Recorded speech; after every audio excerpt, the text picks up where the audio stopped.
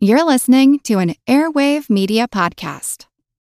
Another day is here, and you're ready for it. What to wear? Check. Breakfast, lunch, and dinner? Check. Planning for what's next and how to save for it? That's where Bank of America can help. For your financial to-dos, Bank of America has experts ready to help get you closer to your goals.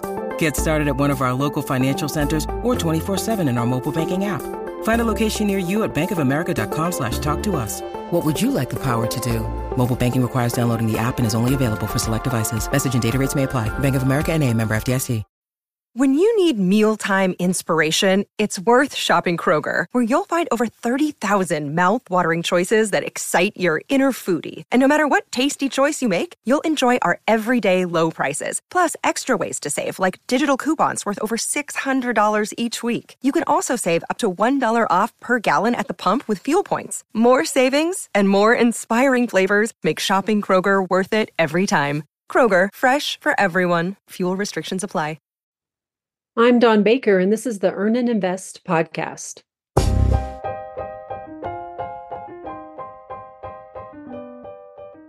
My mom was in the midst of what Sheryl Sandberg would a few decades later in her infamous book call Leaning In when tragedy struck. Well, sort of. Years before, she had left her job as a chemist to bring up children.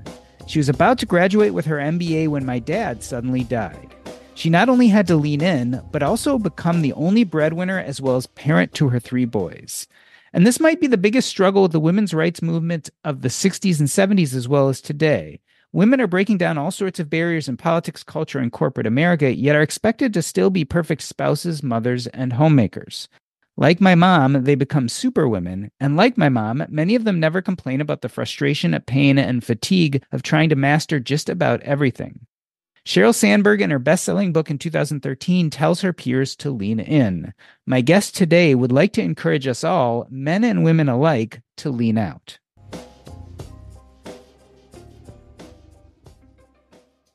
Dawn Baker is a physician, writer, speaker, and life coach. She helps professionals step off the treadmill of achievement, rediscover their true selves, and cultivate a practice of balance that is right for them. Her recently published book is titled Lean Out, A Professional Woman's Guide to Finding Authentic Work-Life Balance. Dawn, welcome back to Earn and Invest. I was interested on the back cover of your book. You pose an important question. You write, today, women have myriad choices and opportunities, but are they better as a result? And I think it's a great place to start this conversation. Are women better today, even with all these opportunities? Yeah, well, first of all, let me say thank you so much for having me on the podcast. I'm really happy to be here. And I think that women are better as a result in some ways. We have not had this many opportunities and different choices that we can make before us in any time other than the present. However, there's also an epidemic of burnout in professions, and there is an epidemic of infertility that's starting to become known, as well as other mental and physical health problems that are rampant in our workforce today among both men and women. It's an interesting point. I mean, do you think we can draw a straight line from more opportunities to more infertility? It's a really difficult conclusion to draw because there is not a lot of research out there right now. There are some studies done on medical professionals and not a lot in other professions as of now that show that women who are in medicine are having an infertility rate that's double or more, depending on the study that you look at, of the traditional female population. And so something is going on. There's a signal, but what are all of the different factors that are coming into play? I think part of it is that women, especially in the medical profession and the legal profession and other worlds, are delaying their childbearing. And we know that is going to, impact our infertility or our fertility rates. And then there are other factors too that maybe just haven't been really researched well, such as day-night shift work impacting stress hormones or things like that. I think this is an important time to kind of go back to Sheryl Sandberg, right? Because all of these opportunities, we're talking about doctors, we're talking about lawyers, we're talking about professionals, we're talking about a change in the workplace over the last few decades. Lean In came out in 2013. Why do you think it hit the cultural zeitgeist the way it did? Why did it become such a big rallying cry for people? Well, I think that since the time that I was in college, women were being definitely influenced to try to go into non-traditional fields. I was an engineer before I became a physician, and there were a lot of scholarships and internships that were really trying to champion women in the workplace in these non-traditional fields. That was, even before the 2010s. I think that women, as they got into these more non-traditional fields, then were rising the ranks. And the idea that Sheryl Sandberg put out in her famous graduation speech, in her famous TED Talk, and then those things became a book, is that women are ready for the boardroom more than they think they are, that they don't necessarily have the confidence that they need in order to put themselves into that place, and they should lean in at the boardroom table, not lean back. That's the way she put it, was don't lean back and think that you don't have what it takes to be in those really top C-suite type positions. Everyone should be going for it. And of course, she has a bias. That was her position in her particular jobs that she had.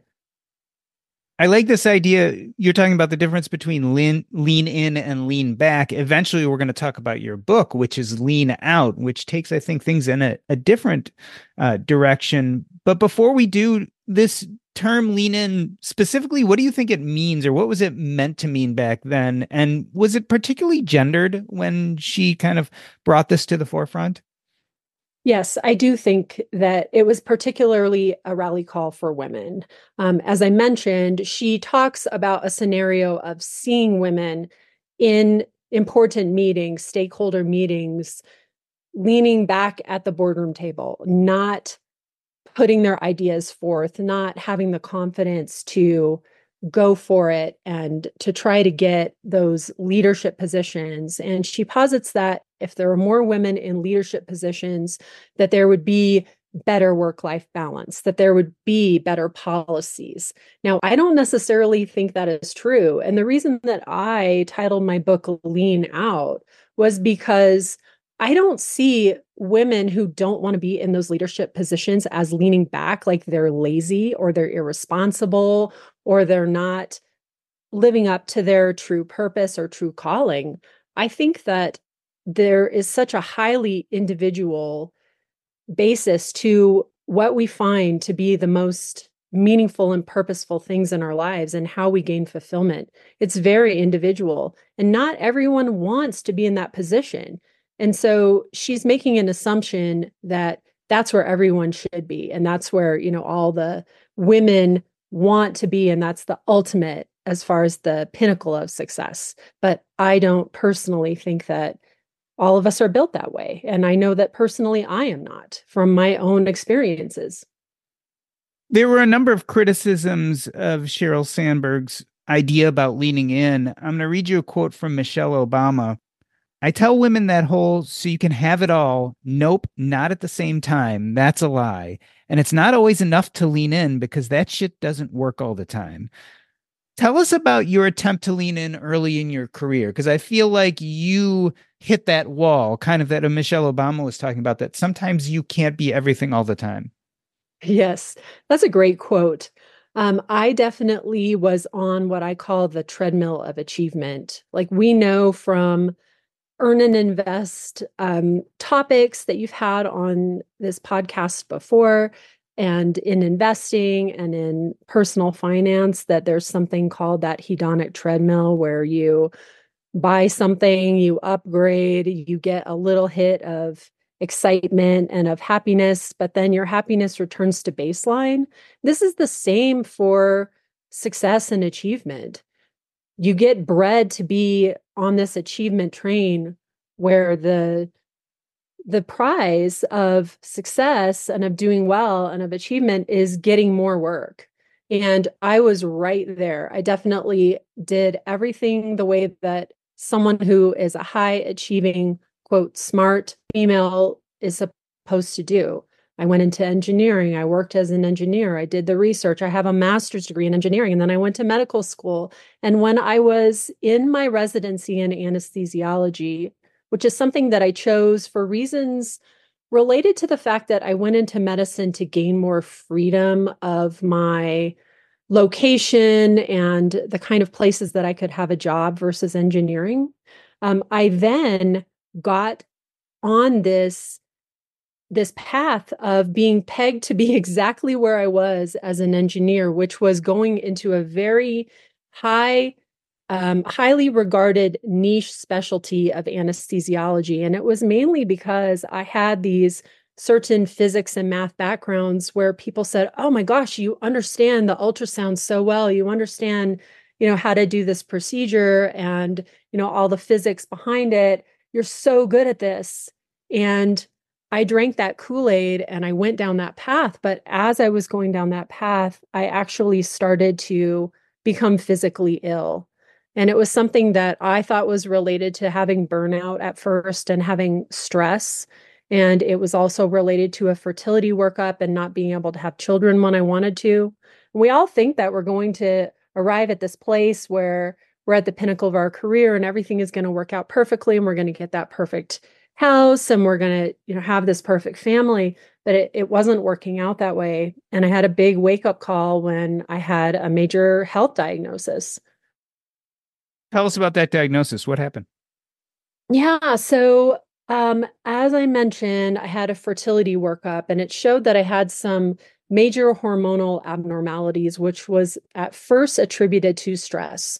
And I started researching stress the way that a high achieving professional would and threw the book at it and started doing all these sort of stress management things. I actually took some time off before I really even knew what was physically wrong with me. And when I went back to my training, so this is when I was in residency, and it's just a lot of hours, a lot of expectations, a lot of work. I went back and I felt better mentally, but I really didn't feel better physically. I was still having these reproductive issues. And I finally got an MRI of my head, which was something that had been recommended to me by a particular endocrinologist. And I had shrugged it off and thought, oh no, that's not worth it. And I was busy. I was too busy to, get all of the type of workup that they recommended. I was able to go and get some labs. Being an MRI just seemed like a lot of work. And I finally got it. And it turned out that I had a very large pituitary adenoma, which is a certain type of brain tumor. It's luckily a benign type of tumor, but it had to come out surgically because it was compressing my optic nerve and it was causing me to have all sorts of visual disturbances. And that was what was causing my hormonal imbalances. I want to go back to Obama's quote, this idea that you can have it all. I think a lot about this in terms of my mother, who very much grew up during the women's rights movement of the 1970s.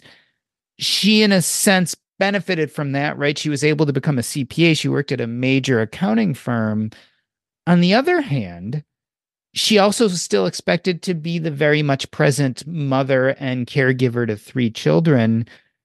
I almost call this the superwoman phenomena, this idea that as in America, women have gotten much more rights that they should have had forever, that hasn't decreased their other responsibilities at all. I mean, are there some downsides or some remnants left over from the women's rights movements of the 70s that are kind of leading to this leaning in versus leaning out effect? Well, I'm not really sure the answer to that exact question. However, I do think the experience of your mother is very similar to the experience that women are having today, which is that they don't feel enough at work and at the same time they don't feel enough at home. They don't have enough bandwidth to operate at the high levels needed in both places.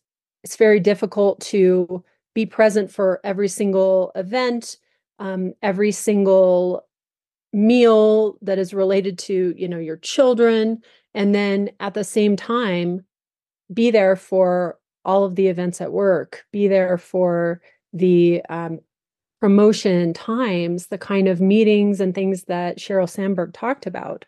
So is it a remnant of the 70s? Maybe it is, but it is still there. I mean, they talk about this is how there's a difference, I think, in this topic of purpose and work-life balance and burnout for women versus men, which is that there is this unseen mental load that women carry that is related to feeling at least that they need to be taking on the majority of the childcare duties and the home care duties at the same time having this professional career. I want to touch on that just for one more moment before we get to leaning out, right? So we've been spending a lot of time talking about leaning in and Sheryl Sandberg and her book. But one last criticism, author Bell Hooks criticized lean in ignores the concrete systemic obstacles most women face inside the workforce. Hooks reasons that instead of the lean in campaign inciting social change, its purpose is to provide women advice on how to become successful within existing conditions. Kind of some of this suggests that there are kind of broader social inequalities that we haven't addressed. Do you think, in a sense, lean in is a little bit misplaced, right? Because it's saying you're in a system that isn't working, so just be better in that system as opposed to fixing the system as a whole. Well, it's interesting that you bring that up because I think that a lot of my premise in lean out, and which is why I use the word out, is that you need to take responsibility for yourself. So what you're positing is that the lean in movement is saying, well, work within the system. That's not the way that I read it in Sheryl Sandberg's book and her different speeches. The way that I read it was, if you try to get in these leadership positions, you lean in, you go, go, go, you don't take a break until, she even says this, until a break is needed. What is going to happen there? Are you going to get sick? Are you going to, you're going to have some sort of a complication with your, pregnancy or something like that. It's kind of scary. But she talks about how if we get more women in the leadership positions, then magically the system is going to change. And I don't agree with that. I think that the system, you can try to change the system, but you need to take responsibility for yourself first. And that is going to occur quicker. And if you are what I call an unconventional leader, or a kind of a quiet leader, you will lead by example. You will be the person that shows, hey, I'm asking for what I want because this is individually what I need.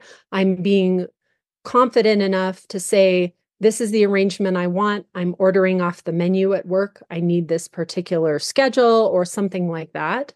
Or just say no to added responsibilities. Those kind of things confer a leadership that is different than the traditional leadership. And so I feel like those are still of utmost importance, those kind of, leading by example roles. I feel Sheryl Sandberg and Lean In were very much hustle culture in a sense. And obviously people are looking a little bit negatively at hustle culture nowadays. Leaning out seems to be the opposite.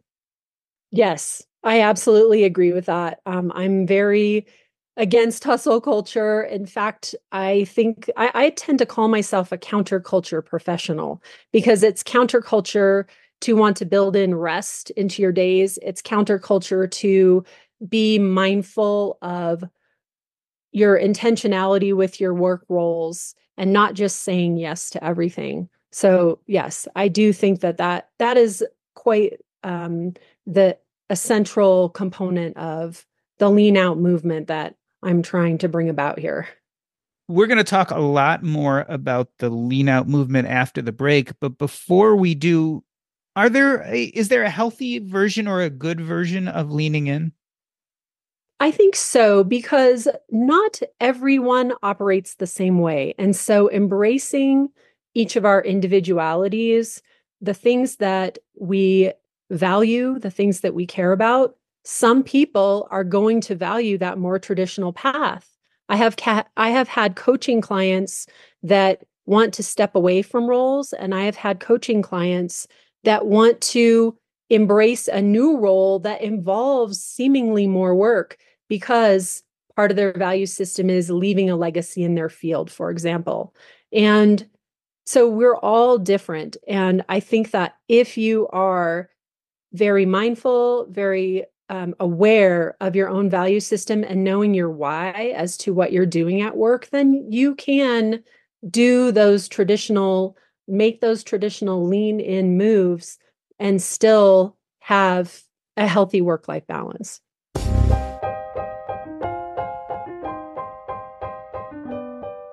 We are talking to Dawn Baker. She's a physician, writer, speaker, and life coach. She helps professionals step off the treadmill of achievement and rediscover their true selves.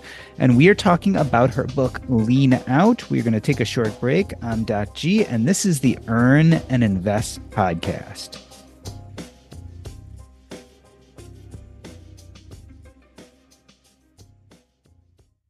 This episode is brought to you by Range Rover Sport. Range Rover Sport leads by example. With a visceral, uncompromising, and dramatic feel, this car helps you rise to the occasion. How does it do that? Range Rover Sport has powerful on-road performance and commanding all-terrain capability by combining assertiveness with signature Range Rover refinement. This is the car that redefines sporting luxury.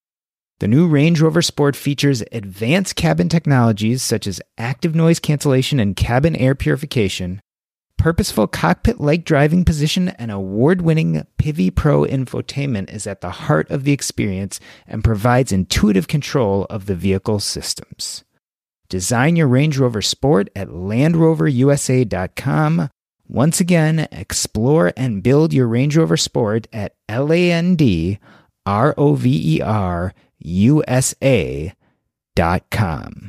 That's LandRoverUSA.com. Are you struggling to close deals? B2B selling is tougher than ever, and that's why I want to tell you about LinkedIn Sales Navigator.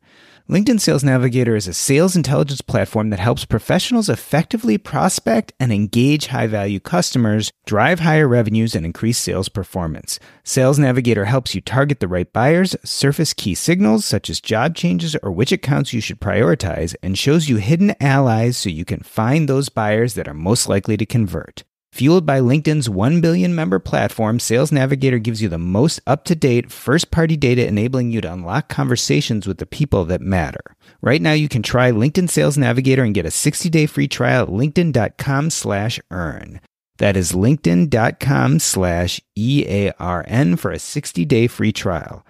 Let LinkedIn Sales Navigator help you sell like a superstar today. Just go to linkedin.com/earn and get started.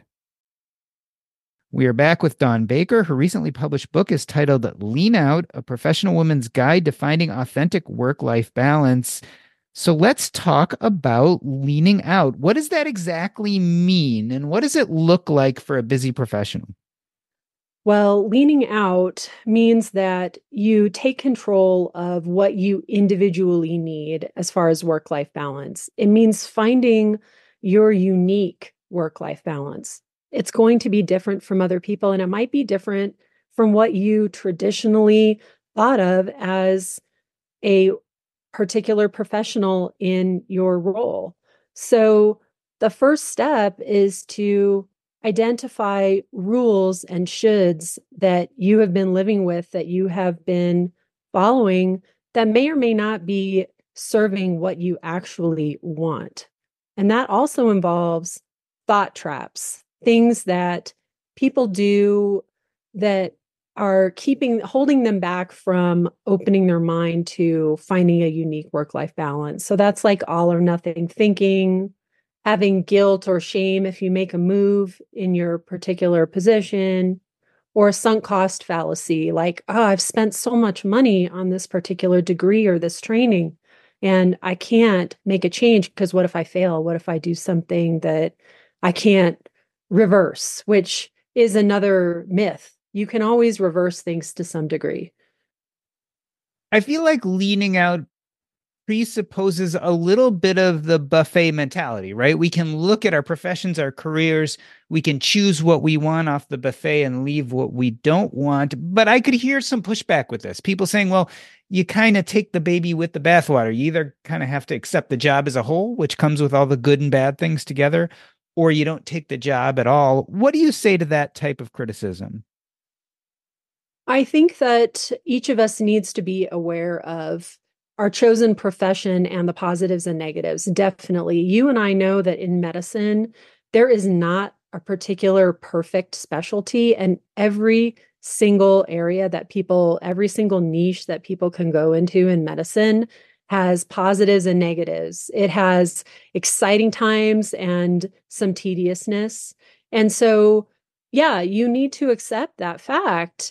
And that comes with the idea that I think that people need to be more mindful and intentional about what they're doing and what they're accepting at work. However, should you take a job exactly the way that it's described and not ask for something different? No, I don't agree with that.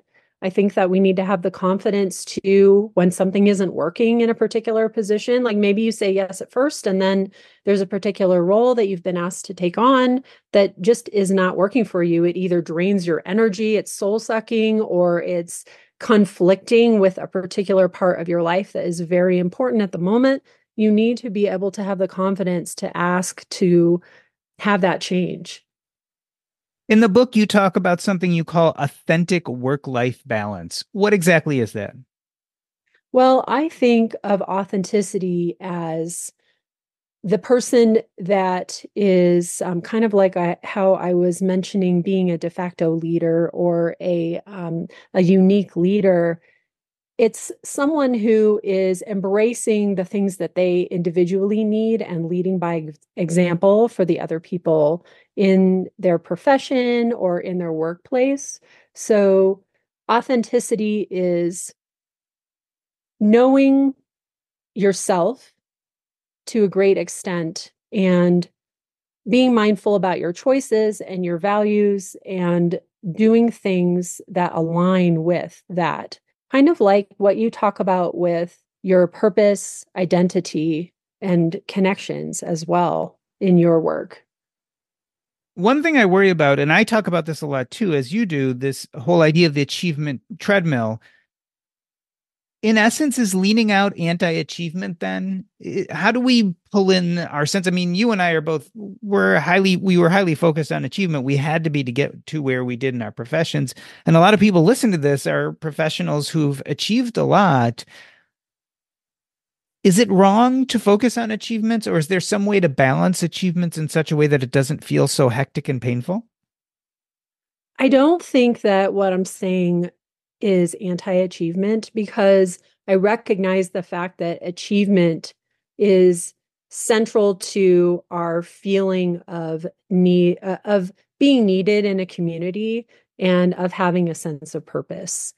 And so achievements are very important in our lives. We want to have those available.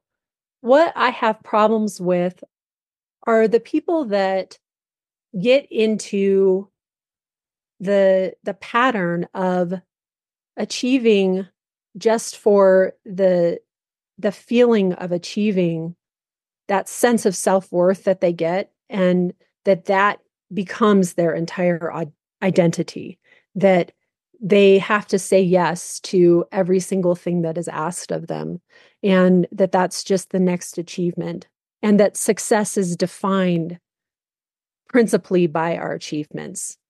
That's where I have the problem with achievement. Let's bring this into the financial realm. You and I are both part of the financial independence movement. We grew up thinking about financial independence, retire early. Leaning out presupposes, in a sense, that you're willing to leave some money on the table. How do we kind of build work-life balance, being authentic, leaning out, with also building up our finances, possibly for retiring at a reasonable time? Yeah. Now, I have started a podcast after I published my book earlier in 2023, and it focuses on highlighting professional women who have taken unique steps to find their own work-life balance and are leading by example, as I have mentioned. And so many of the women that I have interviewed have mentioned the financial piece. And what is commonly mentioned is living a little bit more simply, knowing what your enough is, having those difficult conversations with your spouse or your family members in order to figure out where can we save, where can we cut out non-essential things so that we can build this level of financial confidence so that the person can make a different move in their career. And sometimes it involved a side hustle. Sometimes it didn't. Sometimes it just involved living simply and saving unscrupulously. Tell me about geography. I believe geography also played a big role for you, maybe both financially and in leaning out in general. You changed venues in a sense, right? You moved. Yeah, I did. So part of my lean out journey, I would say, was reconnecting with the fact that I really wanted to have location freedom in my life. Freedom is a big part of my values, as is adventure and also continuous learning. So I still love being a physician. I still practice part time, but I practice in a travel fill in type, we call it locum tenens type of a capacity. And so that involves me traveling to different places. I am not very adventurous as far as how far I will go at the moment. I tend to go to these different positions that are in the Mountain West, and that's the region that I live in. But I was living in a city and we had settled into a comfortable life and I was at a comfortable job. But I realized that I wanted something a little more unique. We wanted a lifestyle that was different. We wanted to try something different. And so we moved into a very rural existence now. And there isn't any work in the immediate area where I live. And so that's part of why I travel for my work. And it's been a great balance for me. We have this new area of learning that we're doing as a family, which is in the homesteading realm, the living off grid, living in an alpine area. We have a large piece of land. And so there's a lot of adventure built into that. And I have that whole part of my life. And I have the part where I talk about leaning out, and I have the writings, and I have the podcast, and I have the coaching. And then I still have this other aspect of clinical medicine that I still really enjoy on a part-time basis. Let's talk about the kids for a moment. My wife and I have this conversation all the time. She is still very busy with her profession. We've talked about the fact that we're both financially independent, that she could decrease her hours or stop whenever she wants. And especially when the kids were young, there was a lot of talk about modeling a certain behavior, especially for my daughter, to see her as a professional making money, helping people, doing kind of all these quote unquote achievements or professional things. Tell me about the effect of leaning out on your kids. How do you think it has affected the way they are going to look at life and things like financial independence? Yeah, well, I was fortunate enough to have one daughter through the use of infertility treatments after my whole brain tumor diagnosis and treatment. And so I'm so happy to be a parent. And I wish that I could have had more than one kid, but I have the one. And she has a unique perspective on parenting. I think that we do try to show her that we're pretty different than other parents in the fact that we spend a lot of time at home and we are present in the household a lot more than some other parents. And that's not saying that being away from the household is necessarily bad, but it's just the way that our careers worked out. My husband also works a remote position in law. And so he has a unique countercultural profession as well. So she has a skewed view, I think, of what it's like to have two working parents. But it's funny that you say that it has at one point been important to show that your wife is making this contribution in a certain area, of her work life. I still do also try to demonstrate that to my daughter. That's not necessarily why I still do it, and I do grapple with the point of when is enough, in the realm of being financially independent. When is enough? But I still enjoy my job. And so that is what I try to demonstrate to my daughter. And every time I'm on a work assignment, because my husband has this remote work, he's able to take care of her, and they don't necessarily always travel with me, but we spend time on FaceTime every day, which is such a wonderful technology. I love that we have that. But she'll ask me, how was your work day? And I will tell her things about, like, oh, I helped this person do this, or I had a very unique patient in this, and I made them feel better about their surgery, or, those kind of things. So I do want to still demonstrate that to her. But I also at the same time think that she has a pretty unusual view of parents. You've used the term countercultural a few times to describe kind of what you do, maybe even this idea of leaning out, what your husband does. I'm wondering if you're thinking it's less countercultural than it was, say, 5 years ago. So we've gone through lots of things, right? After the Great Recession, we've now had COVID, the Great Resignation, the rise of remote work. Do you think leaning out is becoming more accepted maybe out there in the world? Yes, I do. And I do think that the pandemic played some part in that. Now, speaking of my husband's legal profession, he was doing remote work and online and phone call and virtual meetings well before it was something that was accepted in the legal profession.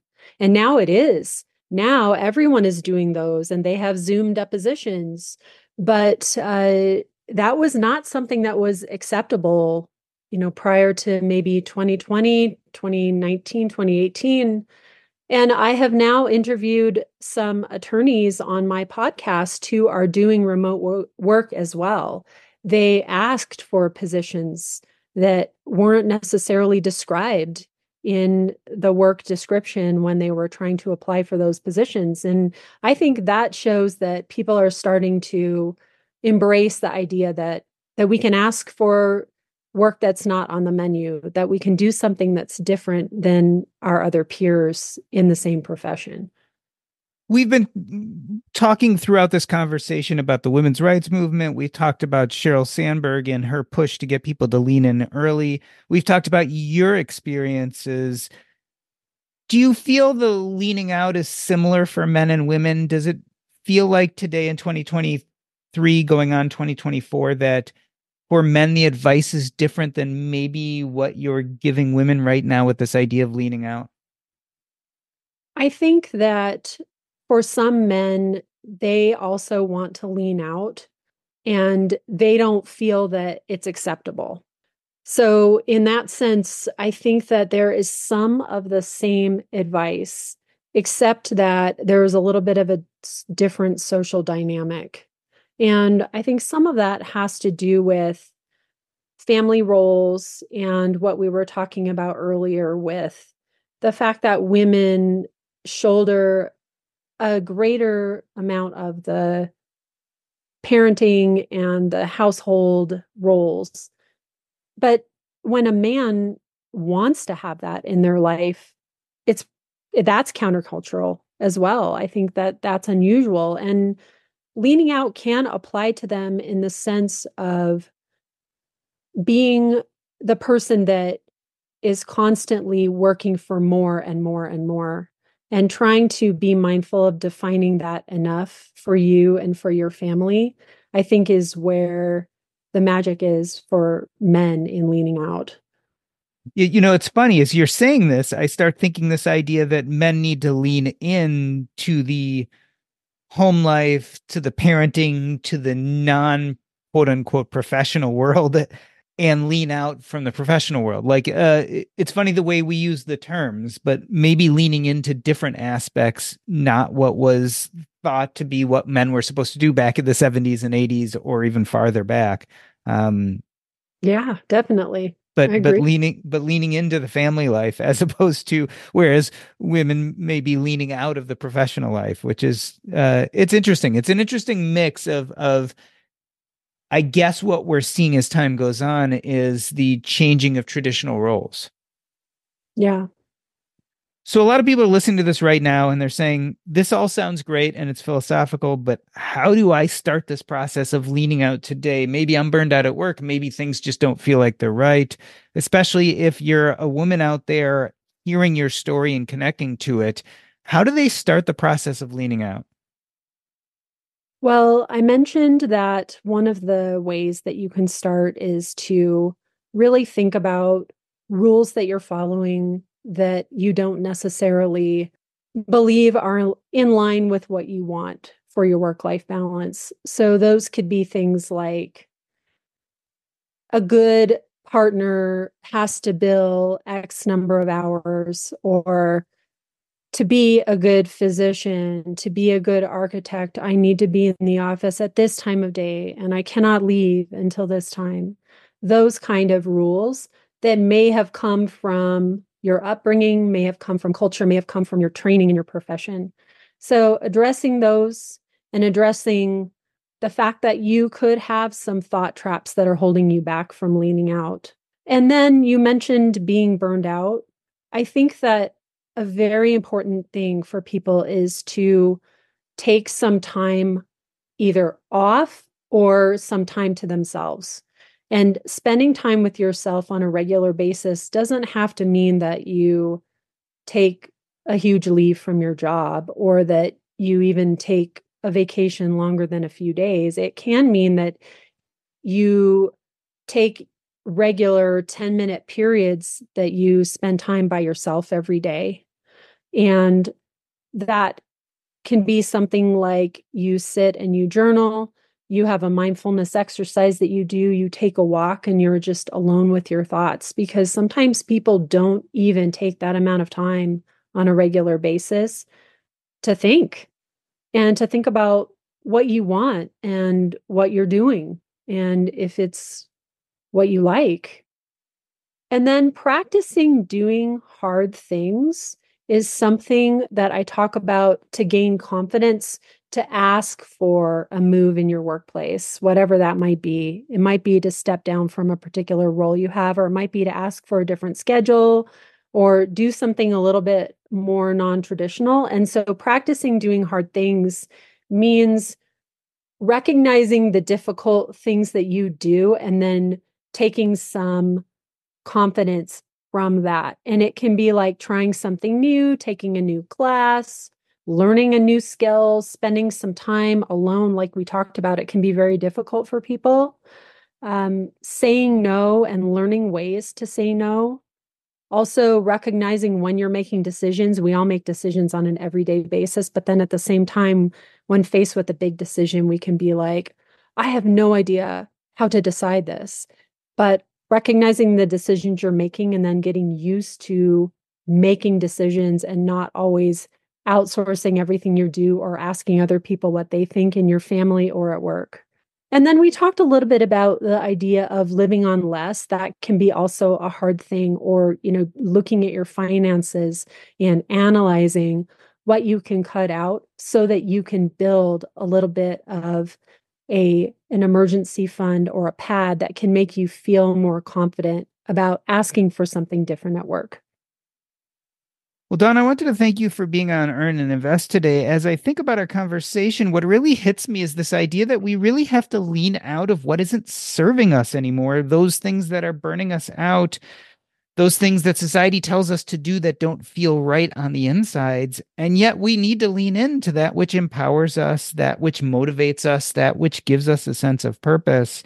I want to end this episode the way I end every episode by asking you what is up next in your life and where people can find you. So first and foremost, tell us about your podcast. Yeah. So after I published the book, I made a podcast called Lean Out Podcast, and you can find that in the typical places that people consume podcasts. And it is a combination of solo episodes from me talking about a particular maybe lesson that I learned or a particular area that I want to teach someone about. And then also interviews of inspiring women professionals who have done something unique in their profession. So I have that going. I'm almost finished with season 1, and then I'll take a small break in the new year of 2024 and start up season 2. So when our conversation airs, we might be full going into season 2 of the podcast. And if anyone has a unique story and they want to be featured, please contact me. The way that you can do that is going to my website, which is practicebalance.com. They can contact me through that website. They can also look at the long-standing blog that I have there, and there are links to buying the book and to also going to the podcast. And I also want to mention that I just recently published the book in audiobook format. So if you're a minimalist or an audiobook file, then you can get the book that way as well. So the book is Lean Out, A Professional Woman's Guide to Finding Authentic Work-Life Balance. Dawn Baker, thank you so much for being on Earn and Invest today. Thank you so much for having me. That's a wrap.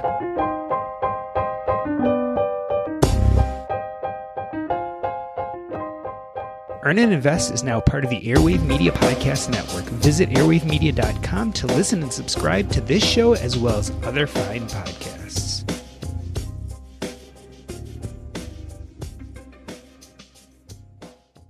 I want to talk about leaning out just a little bit, and in regards specifically to hustle culture. I find hustle culture problematic, maybe not for the reasons that you think. I think there's nothing wrong with hustling.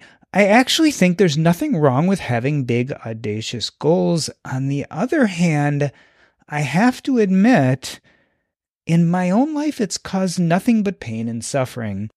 Dawn talked about it a little bit in our conversation today, this idea of overachieving, or what we call the achievement treadmill. You guys have all heard of the hedonic treadmill, this idea that, for instance, purchases cause a hit of dopamine. It gets us excited. We feel good, but then that wears off. We go back down to our baseline, and then we need to buy something new to recreate those good feelings. And it becomes a treadmill because it wears off. We adapt. We go back down to our baseline, and we keep on needing these new hits of dopamine. Many of us, especially in this community, have the same when it comes to achievements. And I was totally like this. At first, it was becoming a doctor. Then it was having a successful practice. Then it was financial independence. Then it was things like writing a book. The truth of the matter is there's always more achievements out there. The problem is when you base your sense of self-worth on those achievements, you find yourself feeling relatively empty when you get there. And this is considering that you're lucky enough to get there. The bigger and the more audacious your goal is, the less likelihood you're going to succeed. So you're going to feel bad when you fail. But let's say you do succeed. You then have to create a higher mountain to climb. I've faced this over and over again in my own life and my own career. And so it makes me think a lot about hustle culture, this idea that you just have to hustle more, you have to pull yourself up by the bootstraps, you have to work harder and longer and achieve bigger and bigger things. You know, it just doesn't speak to me. And so I totally relate to what Dawn is saying about leaning out versus leaning in. Leaning in sounds good, and I love this idea that we need to feel empowered to lean into our jobs in corporate America, etc. But I think the downside is over leaning in, buying into this hustle culture and pushing to be more and more, to become super people. That's difficult and complicated, and I think often leaves us tired out, because these treadmills we run on take our energy, and the treadmills never slow down, and yet our ability to keep up does.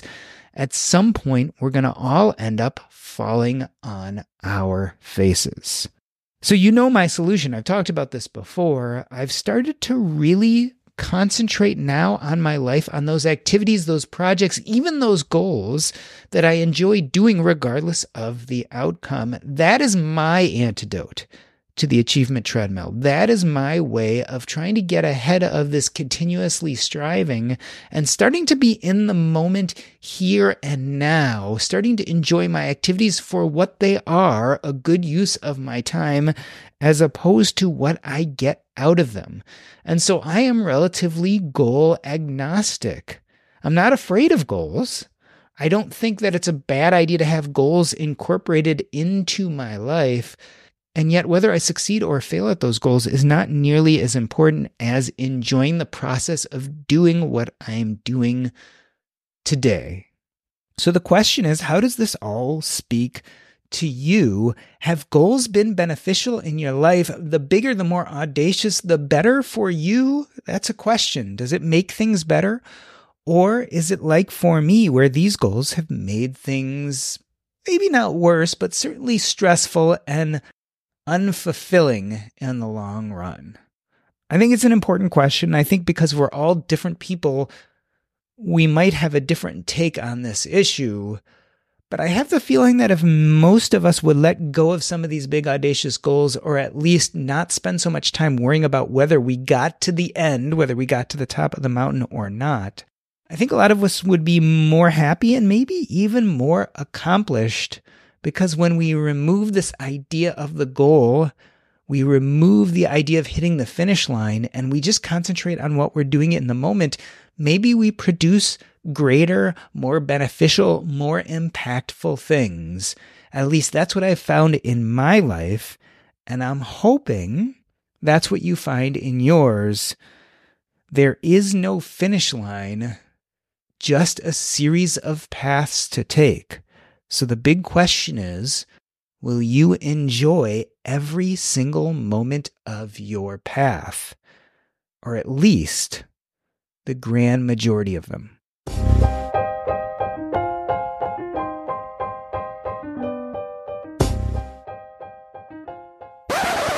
All right, I'm going to turn the camera back on. I usually record what we talk about next is like a little bit of an after show, but anything we didn't talk about from either the podcast or the book that you think is really important that people know?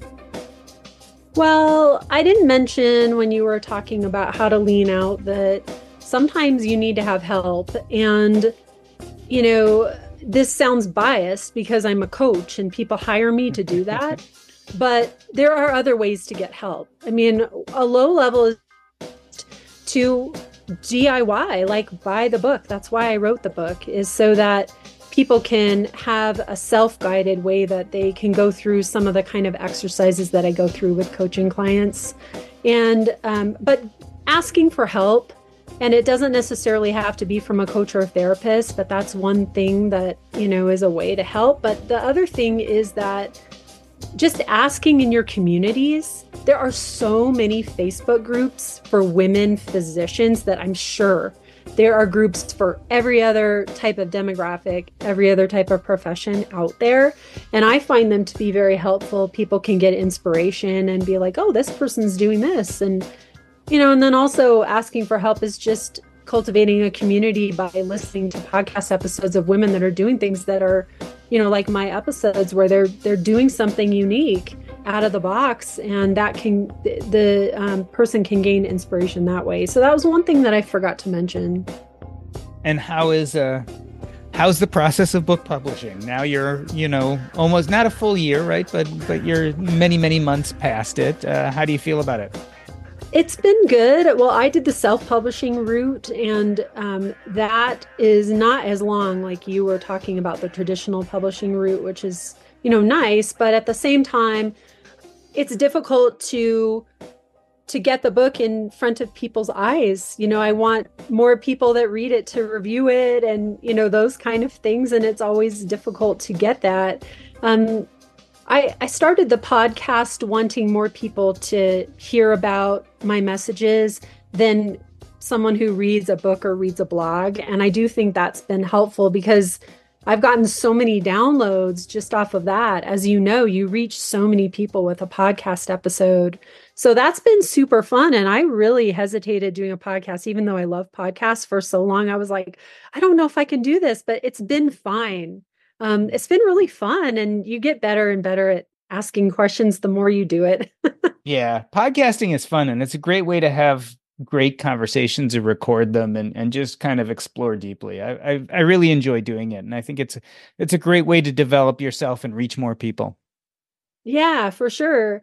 And then the other really cool thing that has happened is that at the next White Coat Investor Conference, they're going to put my book in the swag bag. So that was really exciting because that was a big bulk order that I could do for them. And so that'll get the book into a lot more people's hands. And it's not for everyone, you know, it has the word woman in it, but I'm hoping that it's a mixed audience. And so everybody will take a look at it and then they'll gift it to somebody, hopefully, that, you know, that they feel needs it. You care about your money. Of course you do. So why aren't you listening to SoFi Daily? This podcast will keep you updated on the latest news in the stock market and how it could impact your financial life. Stay on top of what's happening. Listen to SoFi Daily wherever you get your podcasts. That's SoFi Daily wherever you get your podcasts. Tech moves fast, so keep pace with the Daily Crunch podcast from TechCrunch. With new episodes every day, this podcast will give you a quick overview on everything you need and should know about startups, new tech, regulations, and more. Listen to TechCrunch Daily Crunch now, wherever you get your podcasts. That's TechCrunch Daily Crunch, wherever you get your podcasts.